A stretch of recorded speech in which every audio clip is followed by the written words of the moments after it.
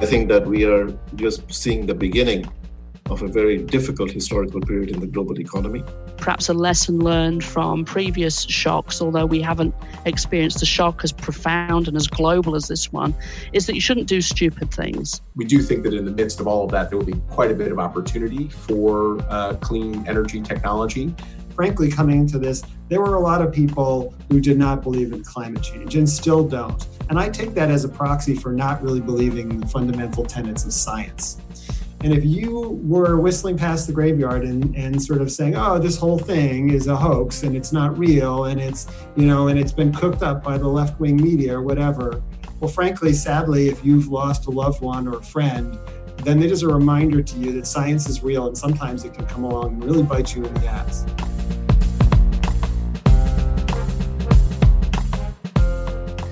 The coronavirus outbreak continues to loom large over the world.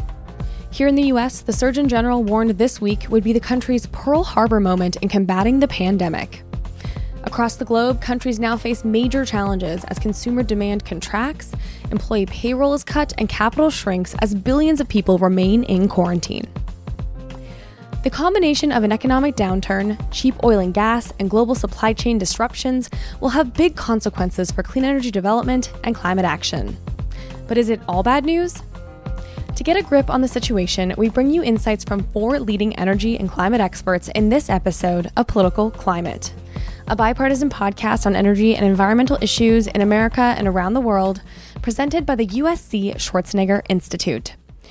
I'm Julia Piper, a contributing editor with Green Tech Media and a senior fellow with the Atlantic Council. I hope everyone out there is healthy and doing well under the circumstances being COVID-19. It's so hard to talk about anything but this issue. Take the oil price war between Saudi Arabia and Russia. It's not just a geopolitical spat, it's a conflict being driven by the rapid decline in oil demand due to the pandemic. As we'll touch on later in the show, oil and gas producers met with President Trump at the White House last week to discuss policies that could prop up the domestic industry as it struggles with the price crash. But oil and gas companies are hardly the only ones hurting. The U.S. solar industry says it stands to lose up to half of its workforce, or 125,000 people, due to coronavirus disruptions. U.S. wind and energy storage industries are projecting large job losses as well. That is, unless Congress passes some form of policy support. Meanwhile, the COP26 climate talks scheduled to take place this fall in Glasgow have been postponed till 2021, raising concerns that governments will put boosting climate commitments on the back burner. There's also an election going on. I'm recording this shortly after Senator Bernie Sanders announced he's pulling out of the Democratic primary, raising questions about where climate will rank in the presidential election. Earlier this week, I moderated a virtual event for the Atlantic Council's Global Energy Center on the implications of COVID-19 for clean energy and climate action. And I'm excited to bring this conversation to our podcast feed. In a moment, you'll hear from Ethan Zindler, head of Americas for Bloomberg New Energy Finance, as well as Rachel Kite, former CEO and special representative of the UN Secretary General for Sustainable Energy for All, and current dean of the Fletcher School at Tufts University, and Rich Powell, executive director at the ClearPath Foundation, a nonprofit organization working to develop and advance conservative policies that accelerate clean energy innovation, and Adnan Amin, former Director General of the International Renewable Energy Agency and Distinguished Fellow at the Atlantic Council Global Energy Center. We discuss what the pandemic could mean for specific low-carbon technologies, as well as domestic stimulus policies and international climate talks. No one has a crystal ball, but I think these speakers do an excellent job of sharing data and experiences to explain how things could shake out. This conversation has been lightly edited for clarity and flow. Note, you'll also hear me weave in questions from audience members in the second half of the show. Thanks again to the Atlantic Council for sharing this content with us. Here is the conversation. This episode is brought to you with support from EarthX, a nonprofit environmental forum that aims to educate and inspire action toward a more sustainable future. This year's EarthX 2020 event is now completely online. There's tons of content on the virtual agenda. For instance, there's the EarthX eCapital Summit, which convenes financiers, startups, industry thought leaders, policymakers, incubators, and more to catalyze investment into environmental solutions. This year's eCapital Summit is all digital and available at no charge. Building a Better Future isn't canceled. Head over to earthx.org for more information.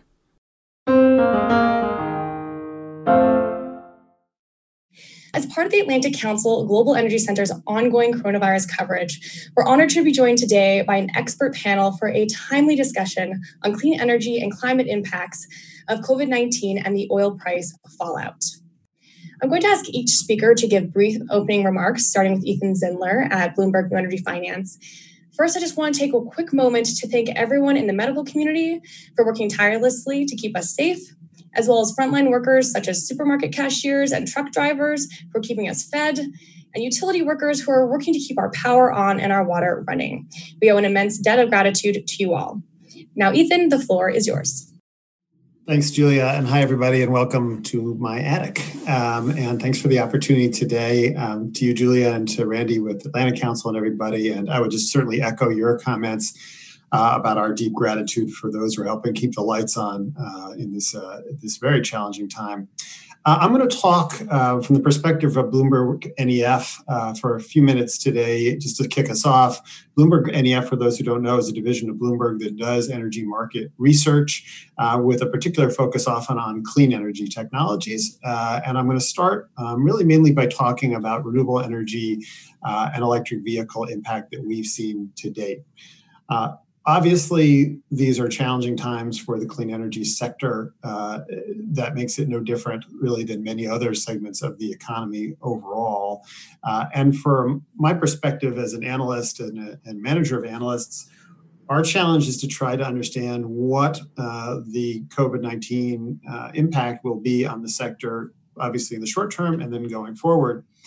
The challenge for us, of course, is we're not macroeconomists. It's very hard for us to understand sort of the level of severity that we're going to see. So I'm going to caveat all my comments with one fairly substantial assumption, which is that we assume that this is a severe impact on the industry that lasts about 3 months per market, and that the expectation would be that the economy would start to come back to life sometime in the fourth quarter.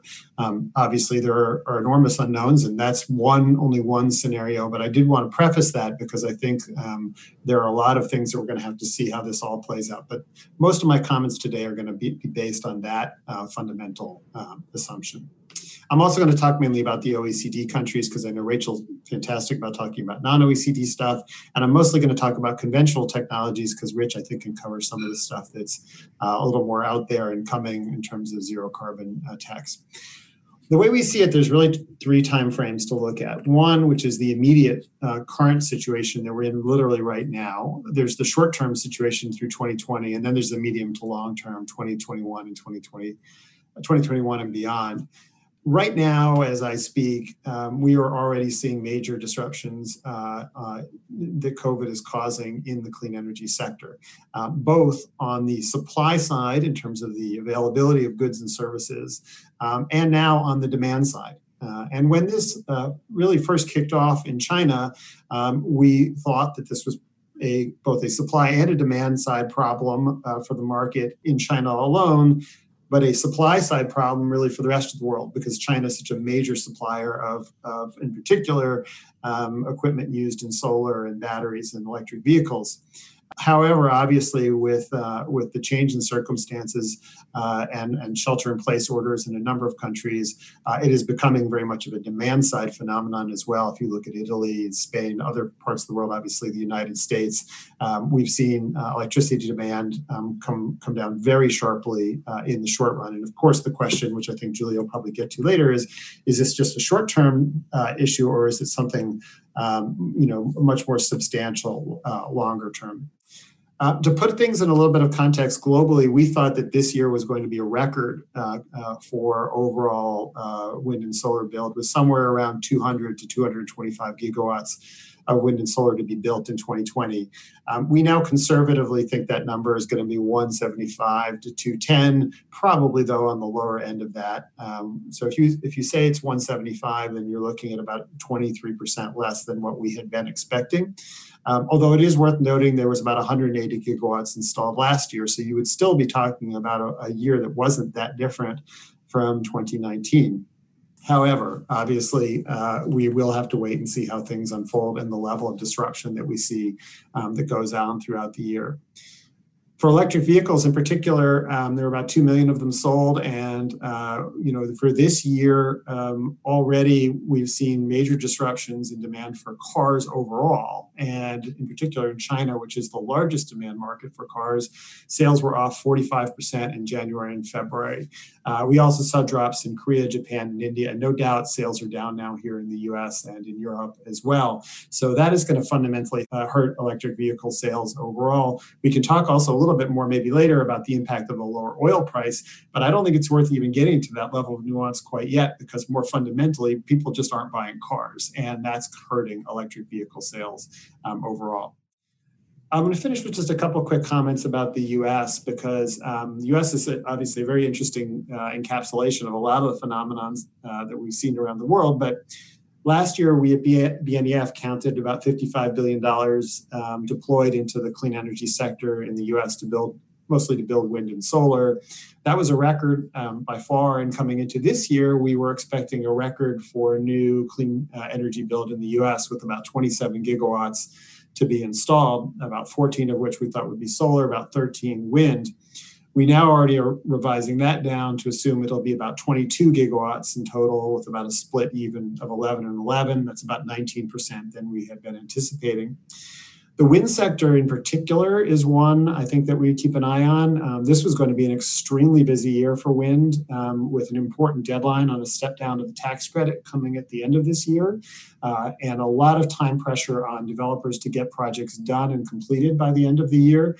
The last thing that they needed was any kind of a disruption in the supply chain and the lack of availability of labor in any cases. And so we definitely think this already is causing challenges, and the deadline at the end of the year is definitely problematic. The same is true to some lesser degree for solar on the utility scale. But on the solar residential side, I think it's worth pausing and talking about that for just a moment, because you're talking about a business where a lot of the marketing is literally people going door to door to promote and sell their services. Obviously, in a period we're in where people literally are not allowed to go out, this directly hurts the business model of a lot of the residential installers, and we do think that segment of the market is going to take a pretty substantial hit. And then lastly, on electric vehicles in the U.S., we had thought 3 weeks ago, if you'd asked me, or maybe a month ago if you'd asked me, we would have thought that electric vehicle sales in the U.S. would have been roughly even with where they were last year, which was about 300,000. But obviously, people, like I said earlier, people aren't buying cars, and this is something we think is going to hurt. And on top of that, there were other factors that were contributing to it, to not necessarily going to be a great year for electric vehicle sales in the U.S. anyway, involving the capping out of tax credits that were available for certain manufacturers. So that's kind of a quick, sort of, hopefully in a nutshell, view of where we think things stand. Like I said, with the giant caveat that our, frankly, hope and expectation is that this is only a 3-month disruption, a serious one, don't get me wrong, but that we see some kind of a return to norm time in the fourth quarter of the year. If it's not, obviously, those are numbers, we'll have to revisit these numbers just like everybody will for whatever industry that they're covering. With that, I'll give it back to you, Julia. Thanks. Thank you. Okay, great. Dean Kite, I'd like to have you go next, please. Thank you. Well, thank you for the invitation. It's great to be here, and it's always good to follow Ethan. I would add a caveat to those that he offered, which is I think the way in which we bounce back will be determined a lot by the role that the state decides to play in helping countries bounce back. That's a domestic decision for OECD countries, and for the developing world, it is a domestic decision, but it's also a decision of the international sort of economic apparatus and the extent to which that is going to be able to come in and help build resilience. So we are in an unprecedented crisis. We are in the teeth of thinking through what the relief is that has to happen at this time. And of course, the next stage is then the recovery. And that's where I think the role of the public sector in vis-a-vis to the energy sector, but also all other sectors of the economy will be interesting to watch. If we do this right, then we also need to use that recovery as a way in which to build resilience into the economy overall. And the energy systems will be a very big part of that going forward. There's a lot been said about this crisis and what we can learn in this crisis for the other crises that we face. And we know that the energy system was already on a process of revolution, of digitalization, of decentralization, of decarbonization. And in each of those, actually, there is much to be hopeful for, that the energy systems will be able to be a driver of the recovery, as well as being very clear what kind of assistance we need to the energy sector. But there's also some weaknesses therein. And for example, Ethan talking about the off-grid solar market. I mean, distributed energy will be badly hit by the current lockdown, and yet is a very, very big part of the resilience that energy systems need going forward. So I think that there's been a lot of discussion around what kind of recovery do we have in the energy sector, and where do we put the finger of the state? How do we tilt the balance? Another adage, and perhaps a lesson learned from previous shocks, although we haven't experienced a shock as profound and as global as this one, is that you shouldn't do stupid things. And so can you use the moments of recovery to speed up a shift in direction that would give you more reliable, more affordable, cleaner energy for the long run, and ease the transition, but not use public funds and not use the levers of the financial markets to prop up things that were perhaps on their way out anyway? Is there a way to make companies more resilient and more robust? Is there a way to help parts of the energy sector more than others? Obviously, we need to have a cleaner energy system than we've had now, and there's a lot of eyes on where bailouts may go, whether or not there is a propping up of fossil fuel industries, and whether or not this is a moment to speed the divestment that we've seen from the fossil fuel sector. These are all questions rather than answers, because we are still deeply in that relief part of the process. But I think it is possible to build greater resilience into our global economy. We can see now across the world that some economies are more resilient than others, and understanding their energy systems as a factor in that resilience or not will be important to look at going forward. So don't do stupid things, build resilience, work out which bits of the energy sector you really need to push forward. And I think there is no reason why short-term, medium-term, long-term need to be disjointed. So the job-rich growth that you need coming out of the crisis, where you can support small, medium-sized enterprises, where you can support clean energy companies and the clean energy transition, where you can support the continued digitalization of the energy system so it becomes more resilient, becomes more efficient. Those can all happen. I mean, that is a short-term and a medium-term package of support, either through stimuluses or recovery bills or whatever. And so I think there is a possible way to mesh a sort of cleaner, greener future with a job-rich, good recovery program for the here and now. The final thing I would say is that this has obviously had an impact on the way in which we see global cooperation. There have been highlights of global cooperation, and there have really been some lowlights. The fact that the UN system has struggled to be able to bring countries together to discuss global cooperation, and the economic infrastructure, the G20, G7, have stumbled a little bit and found it difficult to speak with any kind of clarion call to what is needed at scale. Bedded in that as well was that 2020 was supposed to be a year where we would double down on climate negotiations, and those have been postponed. But there may be something good in that, in 2021, the UK and Italy will, notwithstanding the fact that they are hard hit by the crisis right now, they will be the chairs of the global economic governance structures and the chairs of the climate negotiations at one and the same time. And perhaps, if we're good enough, this is a moment of a new kind of leadership, bringing the road to decarbonisation together with the need for a more robust economic governance. Great. Thank you very much. All right, Rich, over to you, please. Great. Thanks, Julia. Thanks to the Atlantic Council for having me and hosting this really important conversation. I'll cover just a couple of quick topics today, and I'll lead off in a spot that I think is similar to where Julia started us, which is to say, in my view, more than anything, this crisis has reinforced the importance of a clean, extremely reliable supply of electricity to every corner of the globe.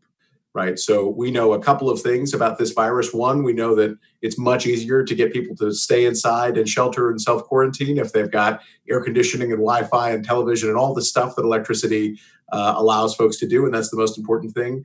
Two, the way to treat this virus is via ventilators, which to my knowledge are entirely powered by electricity in every corner of the world. And three, we know that this is a virus that, preys on folks with respiratory issues, right? And so clean air is just extremely important in responding to something like this. And so it's really reinforced that, to respond to this and hopefully, not soon, but to further pandemics like this in the future, that priority of universal electrification, universal clean electrification, with highly reliable supplies of power is just absolutely vital around the world. And I'm actually quite concerned, obviously, both about, ourselves in the developed world who have a clean, reliable, increasingly clean supply of electricity, but more so for the many corners of the world that actually still struggle with that and aren't going to have electricity at home, stable electricity to power hospitals and ventilators as well. And so that's the first point. I do think it's remarkable what folks in the utility industry in the United States are doing to sort of keep the power on. We're hearing about folks that are literally going to shelter in their power plants over the next couple of months to sort of keep themselves safe and keep themselves healthy during this time. I know that in Pennsylvania, the Limerick power plant, the large nuclear plant there, is going to refuel a nuclear power plant in the midst of all of this, which is an unbelievable undertaking. Construction continues at the Vogtle nuclear power plant in Georgia, 9,000 workers on site, some of the most remarkable sort of skilled trade folks in the country that are still building that, enormous source of clean electricity. So folks are doing some pretty heroic stuff in this moment. Stepping back, second point would be that I do think that this is a challenging moment for the climate conversation, and going a little bit beyond where Dean Kite left us with the challenges just to the specific diplomatic conversations this year. We know that around the world in public opinion, unfortunately, folks view action on climate change is a bit of a luxury good, meaning that support for robust action on climate change typically rises in good economic times and falls in bad economic times, and we saw that in the last sort of global recession. And so I'm hopeful that will be less the case with the sort of now inevitable coming recession. But I do think that we who work on clean energy and climate and innovation ought to be prepared for that, and people making tough decisions and trade-offs between these things in the years ahead. Third, I do think that there's going to be significant challenges for a broad array of clean technologies. Ethan shared a lot of the challenges in the renewables and efficiency space. I think it's going to be equally challenging in the suite of 24/7 dispatchable technologies where we spend most of our time at ClearPath. As an example, in the carbon capture and sequestration space, many of the proposed projects already underway around the world or proposed around the world rely on the idea that the captured CO2 would be used as a commodity, a valuable commodity, to spur enhanced oil recovery out of tertiary wells. And now in this oil price regime, that business model will be extremely challenged. And in my view, even if we come back to something like the former regime, where actually EOR was just about in the bubble, was already pretty challenged, folks are going to realize how fragile that equilibrium is, and I think be taking a second look at some of those investments. Thankfully, in the U.S., we do have a policy regime, the 45Q tax credit in place, which also incentivizes folks to capture carbon emissions and just put it underground, just sequester it. And so it's not entirely reliant on that enhanced oil recovery market. But so I think now the balance of the interests and the business models between those things has probably shifted pretty significantly. On the bright side, the continued and now even lower regime in natural gas prices, which is likely to continue now for some time, may continue to and maybe even deepen some of the coal to gas switch that we've seen, which has been so influential in decreasing U.S. power sector emissions. And it will now be even cheaper to run natural gas-fired power plants with carbon capture on them. They were already looking like a very economical, flexible zero-emission source, and they'll be even more economical still. So challenges and opportunities from the crisis. As we think ahead a bit, clearly it has not been time in the latest rounds of stimulus to think about broader measures in economic recovery. We do expect that at some point in the next stimulus packages, and we assume that there will be multiple packages ahead of us, certainly at least one more stimulus package. There's been a great deal of talk now about an infrastructure package, potentially as a standalone, potentially framed as part of one of these other stimulus packages. We do think that in the midst of all of that, there will be quite a bit of opportunity for clean energy technology. And as we look at what's been successful so far in finding bipartisan consensus in this really challenging time, it's been sort of looking at ideas that have already been pretty well supported in some bipartisan fashion before. And so somewhat tragically, an energy bill, an extremely bipartisan energy bill in the Senate was held up just before the COVID crisis began, and so didn't actually get to a vote in the Senate. But I will note that it included 17 major technology demonstration programs, all of which would have to have been completed by 2025. And in energy space, folks will know that if you've got to have it completed 5 years from today, you better have been working on it yesterday. And so there's, I think, quite a bit of job opportunity and economic development opportunity, construction, skilled labor, enabling infrastructure that would have to be built to support that wave of demonstration projects. And again, 80 senators voted to send that bill to the floor for consideration. And so that seems like a really terrific bipartisan place to start conversations about what a energy-backed, infrastructure-backed economic stimulus might look like. And I'll leave it at that. Great. Now I'd like to go to Adnan Amin, please. Hello, Julia. We last met in Abu Dhabi, and what a different world it was only a few months ago. And it's remarkable the speed of global change and the impact of this crisis and how it has become global in such a short period of time. I listened very carefully to the other panelists. I agree with almost everything that was said. I especially am so pleasantly surprised to agree with almost everything Rich just said.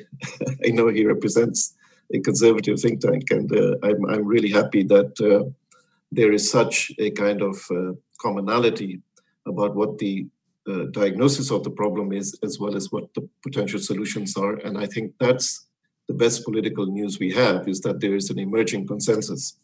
I also agree very much with what Rachel said, which is that this crisis has implications for how we think about governance, the role of the state, industrial policy, fraying social infrastructure, and economic decision-making capability.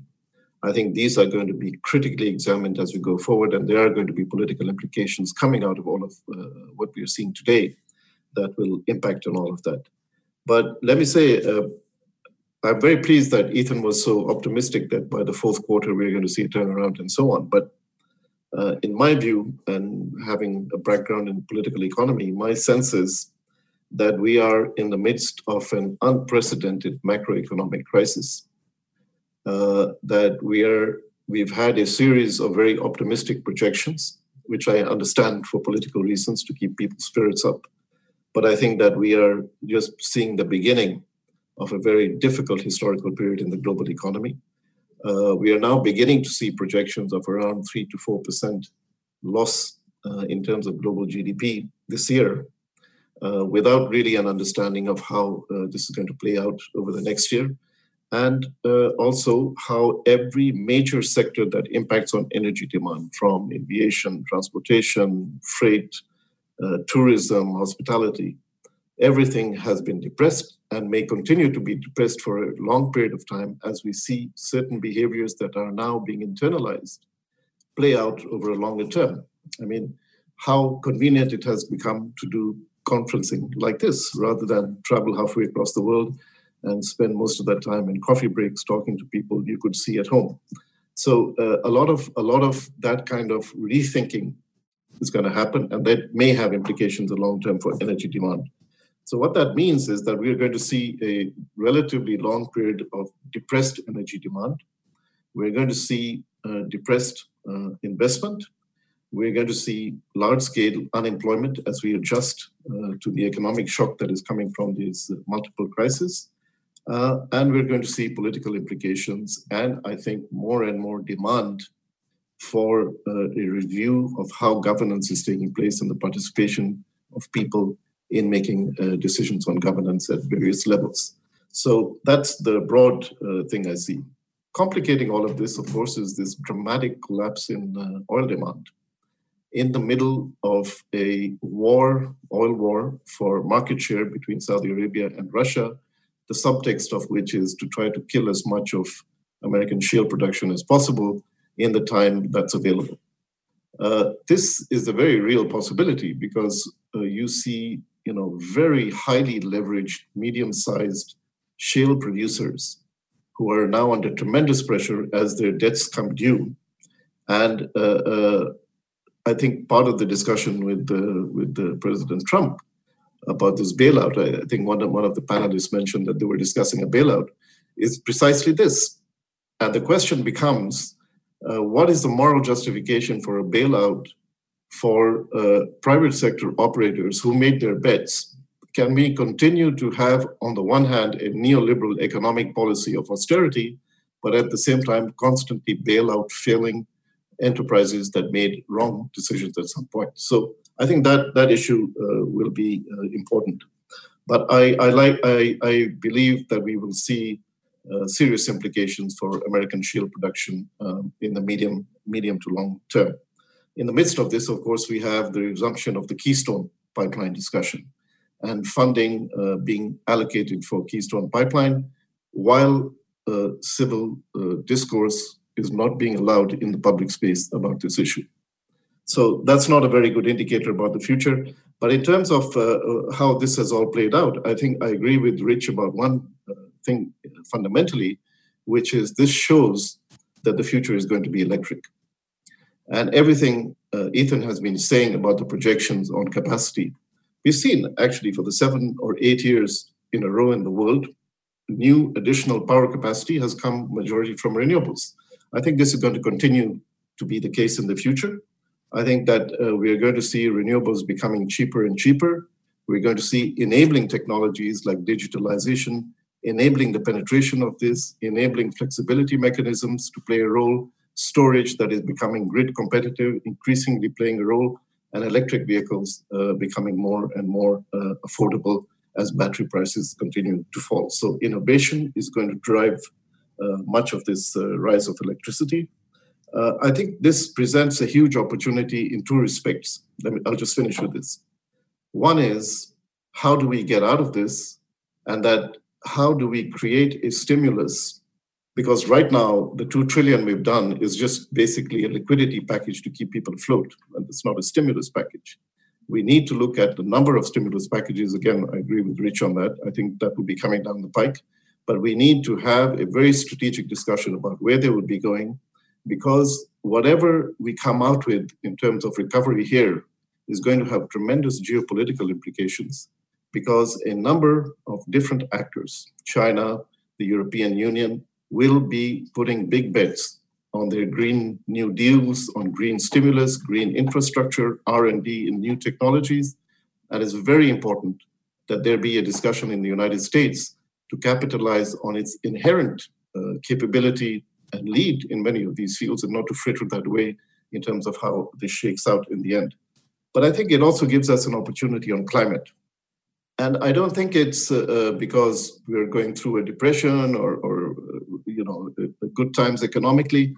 I think people will have recognized with the advent of the coronavirus crisis that climate is an equally, if not more important, global issue that impacts people around the world, and that can be even more catastrophic than the coronavirus. That's the messaging that has to go. And I think Rachel made a very important point, that our international institutions, unfortunately, haven't been able to capitalize on this. I mean, even this year, for example, the G20 is under Saudi leadership. I really don't see a big discussion on decarbonization happening in the energy ministers' meeting there.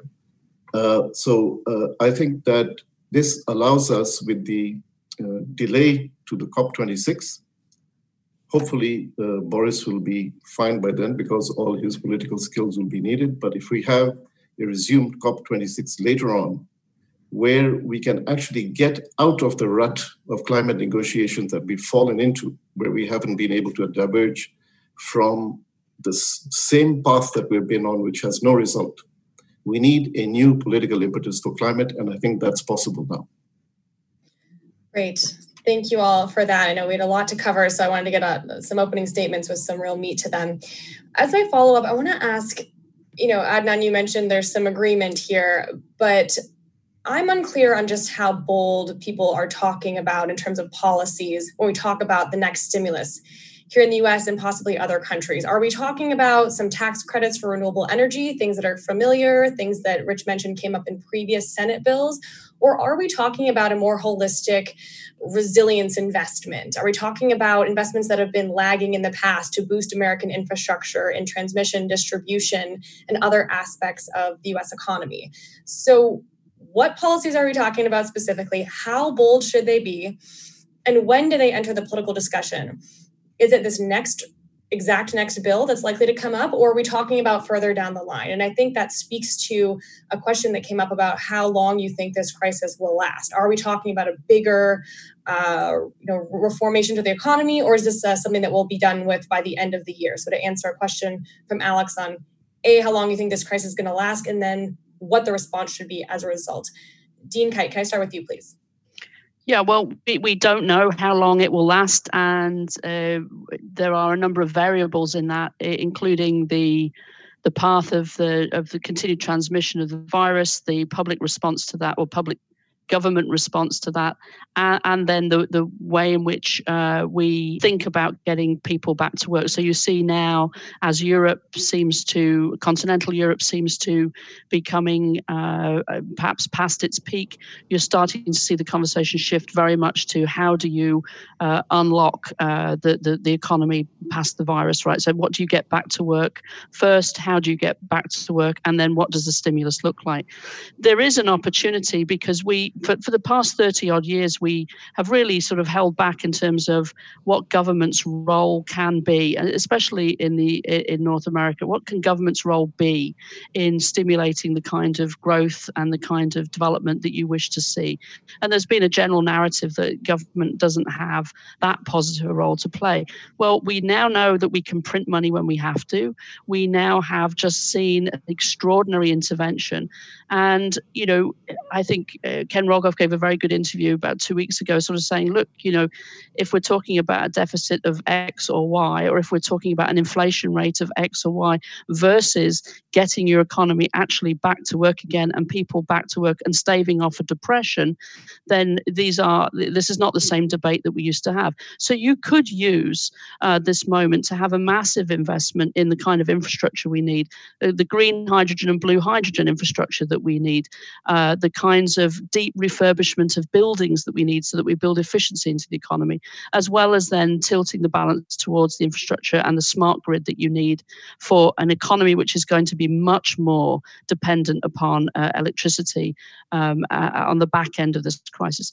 And then, of course, there's the role that the developed world is going to have to play in helping the developing world speed up its transition. And its transition also involves reliable, affordable, and clean energy for people who've never had it before. Why? Well, because they need it in order to be grown, but also because their health systems simply can't operate without it. But there is an opportunity to overcome our aversion to infrastructure and overcome our aversion to perhaps living with a slightly different balanced macroeconomic playbook in order to get that. I'd like to go to Ethan and then Rich on this same question. Do you see bigger, bolder policies actually passing in the U.S. Congress in the near term or not? Short answer is... We're counting on you for the answers here.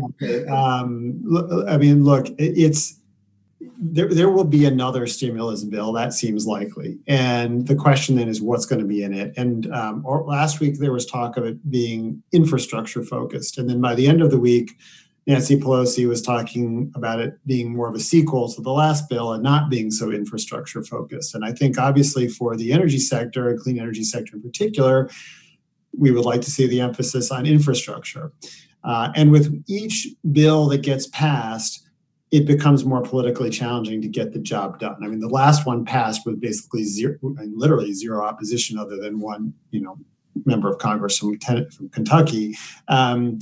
This one, next one around will be tougher. And then if there's another one after that, it's going to be even tougher after that. So you can see why there's a real push to want to get in this next package something pretty substantial.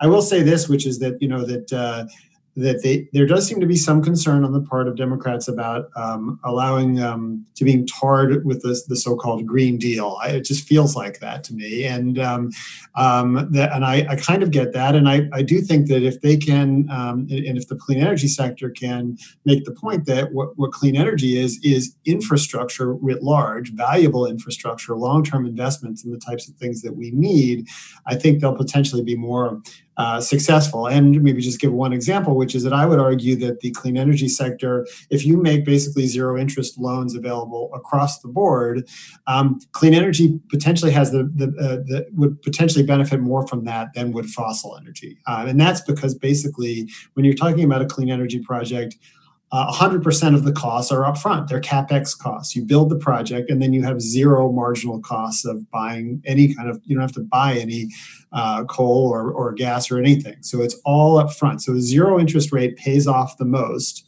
for a clean energy project. So again, I think if clean energy can get in that jet stream of infrastructure, and the U.S., as Rachel says, if the U.S. is going to, is going to essentially print money and make money available at zero interest rates, I think the sector can benefit a lot from that. I would make one last really quick point, which is just that in the last major downturn we had, electricity demand fell very sharply, and then the economy grew for 10 years, but we did not have sort of a one-to-one growth in GDP and energy consumption. And so I think the hope and the goal here should be is if we are going to have some kind of a prolonged period of less demand, that as the economy grows, we don't necessarily have to get back to where we were. So let's not forget about energy efficiency and all the efforts that can and should be made now to make that as we rebuild, we don't necessarily have to get back to exactly where we were 2 months ago in terms of consumption levels. And I'm particularly talking about the US, which is a huge consumer of energy. Great. So Rich, I'm going to go to you and add in the element of a question here from Joe Bryan at the Atlantic Council. He said, US and Europe are dependent on foreign or controlled sources for minerals and batteries to support EV production. So in the wake of COVID, do you expect governments and industry to take steps to strengthen domestic clean energy supply chains for batteries in particular? So both answer how bold policies will be and if you see domestic manufacturing for EVs coming in there. So let me, I'll take those in two pieces. So first on how ambitious policy is going to be sort of going forward. I'm going to make a projection about this. And as Ethan in particular knows really well, the one thing we all know about the projections we make about the future is that it'll be dead wrong, right? But so I'll make it for the sake of argument. And so projection would be, there will be at least 3 further stimulus bills. So there will be a bill in the very near term, probably when Congress gets back towards the end of April or early May, which does look a lot like a sequel of the last stimulus bill, which is heavily focused on keeping people home, but keeping them employed and paychecks coming and taking care of folks that have been laid off. That's not tactical, but surgical and focused in that way. Maybe on the same scale of the last one, sort of extensions of the Paycheck Protection Program and that sort of thing. And as in the last one, when a coalition of folks attempted to insert a package of clean energy incentives, probably ill-timed, that won't be really well received. And so I think that first one is going to be a very focused package just on relief. I think separately, there'll be a package that is a stimulus package, but it'll be labeled as an infrastructure package. And that's because there's already been a highway bill passed out of committee in the Senate. There's been a big proposal for an infrastructure bill in the House. There are sort of proposals on the table ready to go. Now, I suspect that they will be significantly scaled up in terms of overall ambition, but that the bills as they currently stand provide some roadmap, I guess pun intended, for where that infrastructure spending will go. And I agree with Ethan's point that there's quite a bit of opportunity in the clean energy space in infrastructure, sort of in the areas that we work on. We're going to need to build a lot of pipelines around this country if we're serious on dealing with carbon dioxide emissions. And those pipelines are either going to carry CO2 around the country that we've captured from industrial facilities and power plants, or they're going to carry hydrogen and renewable gas and syngas around the country. There's going to be all kinds of pipelines built. That's infrastructure. We clearly need more transmission lines. Hopefully, if something serious is done on transmission, it can sort of break through the NIMBY blockades that, for example, have been keeping great, Quebec hydro out of New York State and Massachusetts and all the other places that desperately want that clean energy, but are being sort of held up by all kinds of NIMBY concerns on the way down. I think there's actually a lot that can be done in pure regulatory reform and regulatory streamlining in that space. So it's not necessarily about the money. It might just be about pre-permitting the sequestration sites for the CO2 as it comes in, or pre-permitting corridors for new transmission coming through. So I think that there's lots of opportunities there in that space. And then on the, I do expect that there will be, beyond an infrastructure bill, broader economic stimuli, maybe, is that the plural of stimuli, bills down the road, because, I sort of agree with that. But this is going to be a long, deep, and very painful crisis. And I think the governments around the world are going to feel obliged to continue coming in the future. And so I think that there'll be opportunities in those bills as well, even beyond things that we would traditionally think of as infrastructure. And then last, Julia, to the question that was asked, I do think that we're going to see an increasing focus on supply chain resilience around the world. There were already terrific reasons out there to start diversifying the supply chains for a lot of these materials. Just look at the supply chain for cobalt and the very well documented issues with kind of artisanal mining in the Democratic Republic of Congo, and folks wanting to get away from these kind of sole source, often very problematic supply points. And so I think that will call for a renewed focus on mining and extracting and producing some of these rare earth materials in the United States and in other parts of the developed world. And there will be a renewed focus on innovative new technologies and chemistries and manufacturing techniques that find things that are less earth scarce. And, that might be completely rethinking the concept of batteries for the grid and going after these many other ways to store energy that we know are out there, or it might be completely rethinking what the chemical makeup of a battery looks like. There are folks working on, organic aqueous flow batteries that look a lot more like sugars and, organic compounds than they do rare earths being used to store the electricity. And we did see the Trump administration put some initiatives in place through the Department of Energy to try and make the supply chain more domestic. That's right. Battery, the Energy Storage Grand Challenge. That's right. Right. Yes. Energy Storage Grand Challenge and other aspects. Great. So let's take a question from Stephen Lee at Bloomberg Environment. He asks, when this self-quarantine ends, people are going to be so fatigued. Do you think that's a challenge to the adoption of clean energy among people who think it's a sacrifice? I'll put that to Adnan. Do you think that the fatigue will be a factor here in getting clean energy policies through? I think that's a sort of thing that we've seen in normal times. That kind of reaction.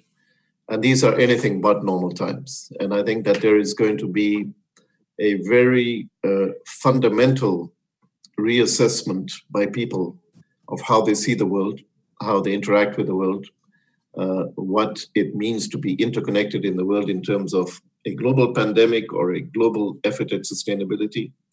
And I think as more information about the impact of a clean energy transition and its implications for the quality of life, especially if we can address just transition issues. How do we transition people in dirty industries into better, well-paying jobs, which are relevant to the new economy? I think that there will actually be enthusiasm to look at what the future looks like. And this goes back to the question which Rachel raised right at the beginning, which is the one of governance. And I think right now, and this is a global phenomenon, it's not just a US phenomenon, there is a sense among more and more people that somehow they are disempowered in terms of how the decision making in their country is governed. And I think that there is going to be a reaction to that. So I think, there's a lot we can do to make that a positive, optimistic type of view of how we do this transition. But it also depends on how we present it. And, when we talk about infrastructure and people think about roads and bridges and so on, I ran an international organization, so I had a kind of first-hand view into policy in several of these countries. I participated in the five-year plan in China, in the renewable energy targets in the European Union, a lot of discussions in the US and many emerging countries. And every country is beginning to look at this as an opportunity, not only for clean energy, and I've been told this by heads of state of countries, but as an opportunity to create a new form of economic growth with employment. I was told by President Sisi of Egypt, if I don't do renewables, I will have a major political problem because this is the only way I can begin to soak up the youth employment issue.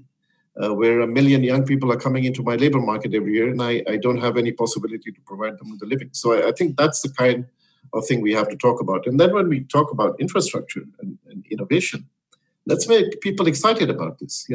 The Europeans have doubled down on this idea. They're going to invest in innovation. They're going to invest in their Green New Deal. They're putting a lot of money into hydrogen infrastructure. They're putting a lot of thinking into EVs. A lot of their big prestige manufacturers are retrofitting. Volkswagen is saying that from 2025 onwards, they will no longer be putting 1 cent into internal combustion engine platforms. And everybody is moving in that direction. A lot of innovation in batteries, a lot of investment in giga factories, bringing down the cost of batteries, and the same in China. I've been stunned by the quality of some of the new EVs coming out of China, which are not available internationally. They're just in the Chinese market.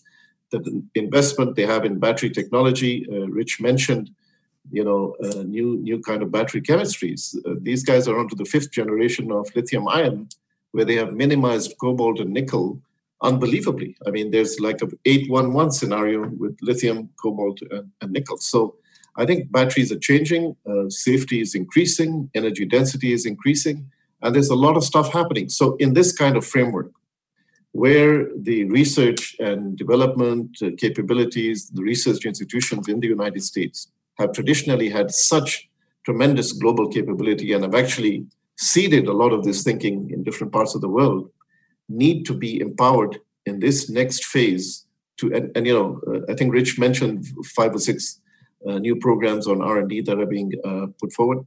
I think this is where investment needs to happen, especially as well as smart infrastructure, smart grids, integration. Jump in there quickly, and because I think we could discuss a lot more about the opportunities here. I'm just going to push back and say, maybe tactically putting this to Ethan, how realistic is it that the US and the EU will meet their declared renewable energy targets, including states? Will it be possible for them in this environment in the near term to hit those targets? That's a question from Elliot Roseman. Yeah, so first, look here, and just to back up for a second, in terms of what we at BNF are saying is, and to Anand's point earlier, I personally think this is going to be very severe as well. I think for us, though, the challenge for us is to try and model a scenario. And the first one we can model is short-term major disruption. A longer-term massive disruption is harder to do, but to be clear, to the point earlier, those are sort of what my comments have been around. But if we are looking at a more prolonged period in which overall demand for electricity continues to be lower, and we've seen it drop by 15-20% in New York City, for instance, already, then that raises all kinds of different kinds of questions. And I think one of them is regarding renewable portfolio standards, the state level targets. I mean, ironically enough, one of the fastest ways to get to a higher percentage of clean energy is to reduce the overall demand for electricity. the focus all along on our renewable portfolio standards have been on essentially the numerator in the fraction, so raising the number so you can get to 100%. But if you reduce the denominator, which is the total amount of use, then your percentage of clean energy is going up, and we're seeing that happen in Europe, and the same is true in the United States, because renewable energy essentially has zero marginal cost once it comes online, and so it will always get dispatched. And so this is, interestingly enough, I could make the case there will be some states where they may want to revisit being more aggressive on some of their clean energy targets if this becomes a prolonged period of time. But I want to make one real quick other point before I surrender the floor here to Stephen's question earlier about this question around sacrifice. First of all, let me make the point that I don't think clean energy is actually a sacrifice. Go for a drive in an electric vehicle and you tell me if the experience has been a sacrifice for you compared to driving a internal combustion engine car. I would be surprised if you think that. But the second thing is, and trying to put some optimistic spin on this overall, is I do think it's possible that out of all of this that consumers and all of us have more of a personal understanding of the concept of resilience and wanting to become more personally energy self-sufficient. And so while right now nobody is feeling flush with cash to put a residential photovoltaic system on their roof or buy a battery, they might, when they come out the end of this process, feel like, wow, shit happens, and when it does next time, I better be ready for it in a more meaningful way than I was, besides just hoarding toilet paper and putting it in my basement. And then the last thing, again, optimistically thinking about all of this, is frankly coming into this, there were a lot of people who did not believe in climate change and still don't. And I take that as a proxy for not really believing the fundamental tenets of science. And if you were whistling past the graveyard and sort of saying, oh, this whole thing is a hoax and it's not real and it's, and it's been cooked up by the left-wing media or whatever, well, frankly, sadly, if you've lost a loved one or a friend, then it is a reminder to you that science is real, and sometimes it can come along and really bite you in the ass. And maybe if we're, trying to take an optimistic view of this, maybe that will get people to take a more serious look at climate change and all the warnings that our many esteemed scientists have been making for years now, and in many cases have not been listened to. Okay. I'm going to switch gears a little bit and ask about the oil industry. We know that industry leaders met with President Trump and leaders at the White House on Friday. Is it reasonable for the industry to ask for assistance at this time? And are there lessons from this kind of interaction that clean energy stakeholders could take away from this? I guess, Dean Kite, I'll go to you first. Is there a role for propping up and supporting the oil and gas industry through this? Well, it depends what you're propping them up for. I mean, clearly the oil and gas companies have great technical competence. They operate globally, regionally, whatever. They are big employers. They, for the moment, they are, mainstays of the economy in certain parts of the country and the world. So, and I take all of the comments about the likelihood of things being in stimulus packages 1, 2, 3, 4, 5, 6, or 7, right? I don't disagree with a lot of what's been said. But if you ask me the question, could they, should they, and would they be supported, then there is a way to support them, with a conditionality, which is that they are committed to the 2030 and 2050 sort of milestones that we have to be on for a decarbonized economy. And that it wouldn't just be for the oil and gas companies. That would also apply to the airline industry, for example. I mean, yes, you get supported out, but here are the things we want you to do in governance. Here are the things we want you to do in terms of your fuel mix and your efficiency. And here are the things we want you to do in terms of social responsibility. The state can say you can't have public money. So these cruise lines, bail out a cruise line, but then don't go register yourself in a tax haven. And when the times are good, it all goes to you. When times are bad, you come to the public purse. So I think that, you need the leading edge of the oil and gas companies to be committed to that point on the horizon to which we've all agreed, which is a decarbonized global economy before 2050. Actually, you want them to be very aggressive in the next 10 years. In the midst of this earthquake of Saudi-Russia roulette and then the crisis. But will this administration want to do that? Is the US power politics ready to do that? That's a separate question. But could we? Yes, we could. We could support them to be a part of a technological transition. The other thing I'd say is that whatever you think about the oil and gas industry, the fact that if you get a meeting at the White House, you get a test was not lost on a large part of the American public. And on the back end of this crisis, when everybody has to be vaccinated, a country where favors will be given out as opposed to a blanket public vaccination program will not come out of the crisis as quickly as the one that has the vaccine free for everybody. Well, there's plenty more questions here I wish we could get to. I think I'll just have to turn down our final minutes to have closing remarks. And I'll add the final twist of, if you have thoughts on this, how do you see these issues playing into the U.S. presidential election? Huge question. You only get a couple minutes, but you're all experts, so I think you can do it. Well, I'm not a U.S. citizen, so I don't have a dog in the fight, but I would hope that at some point when the election sort of gets vamped up again, these are the issues that get debated. These were not the issues that were being debated before the crisis.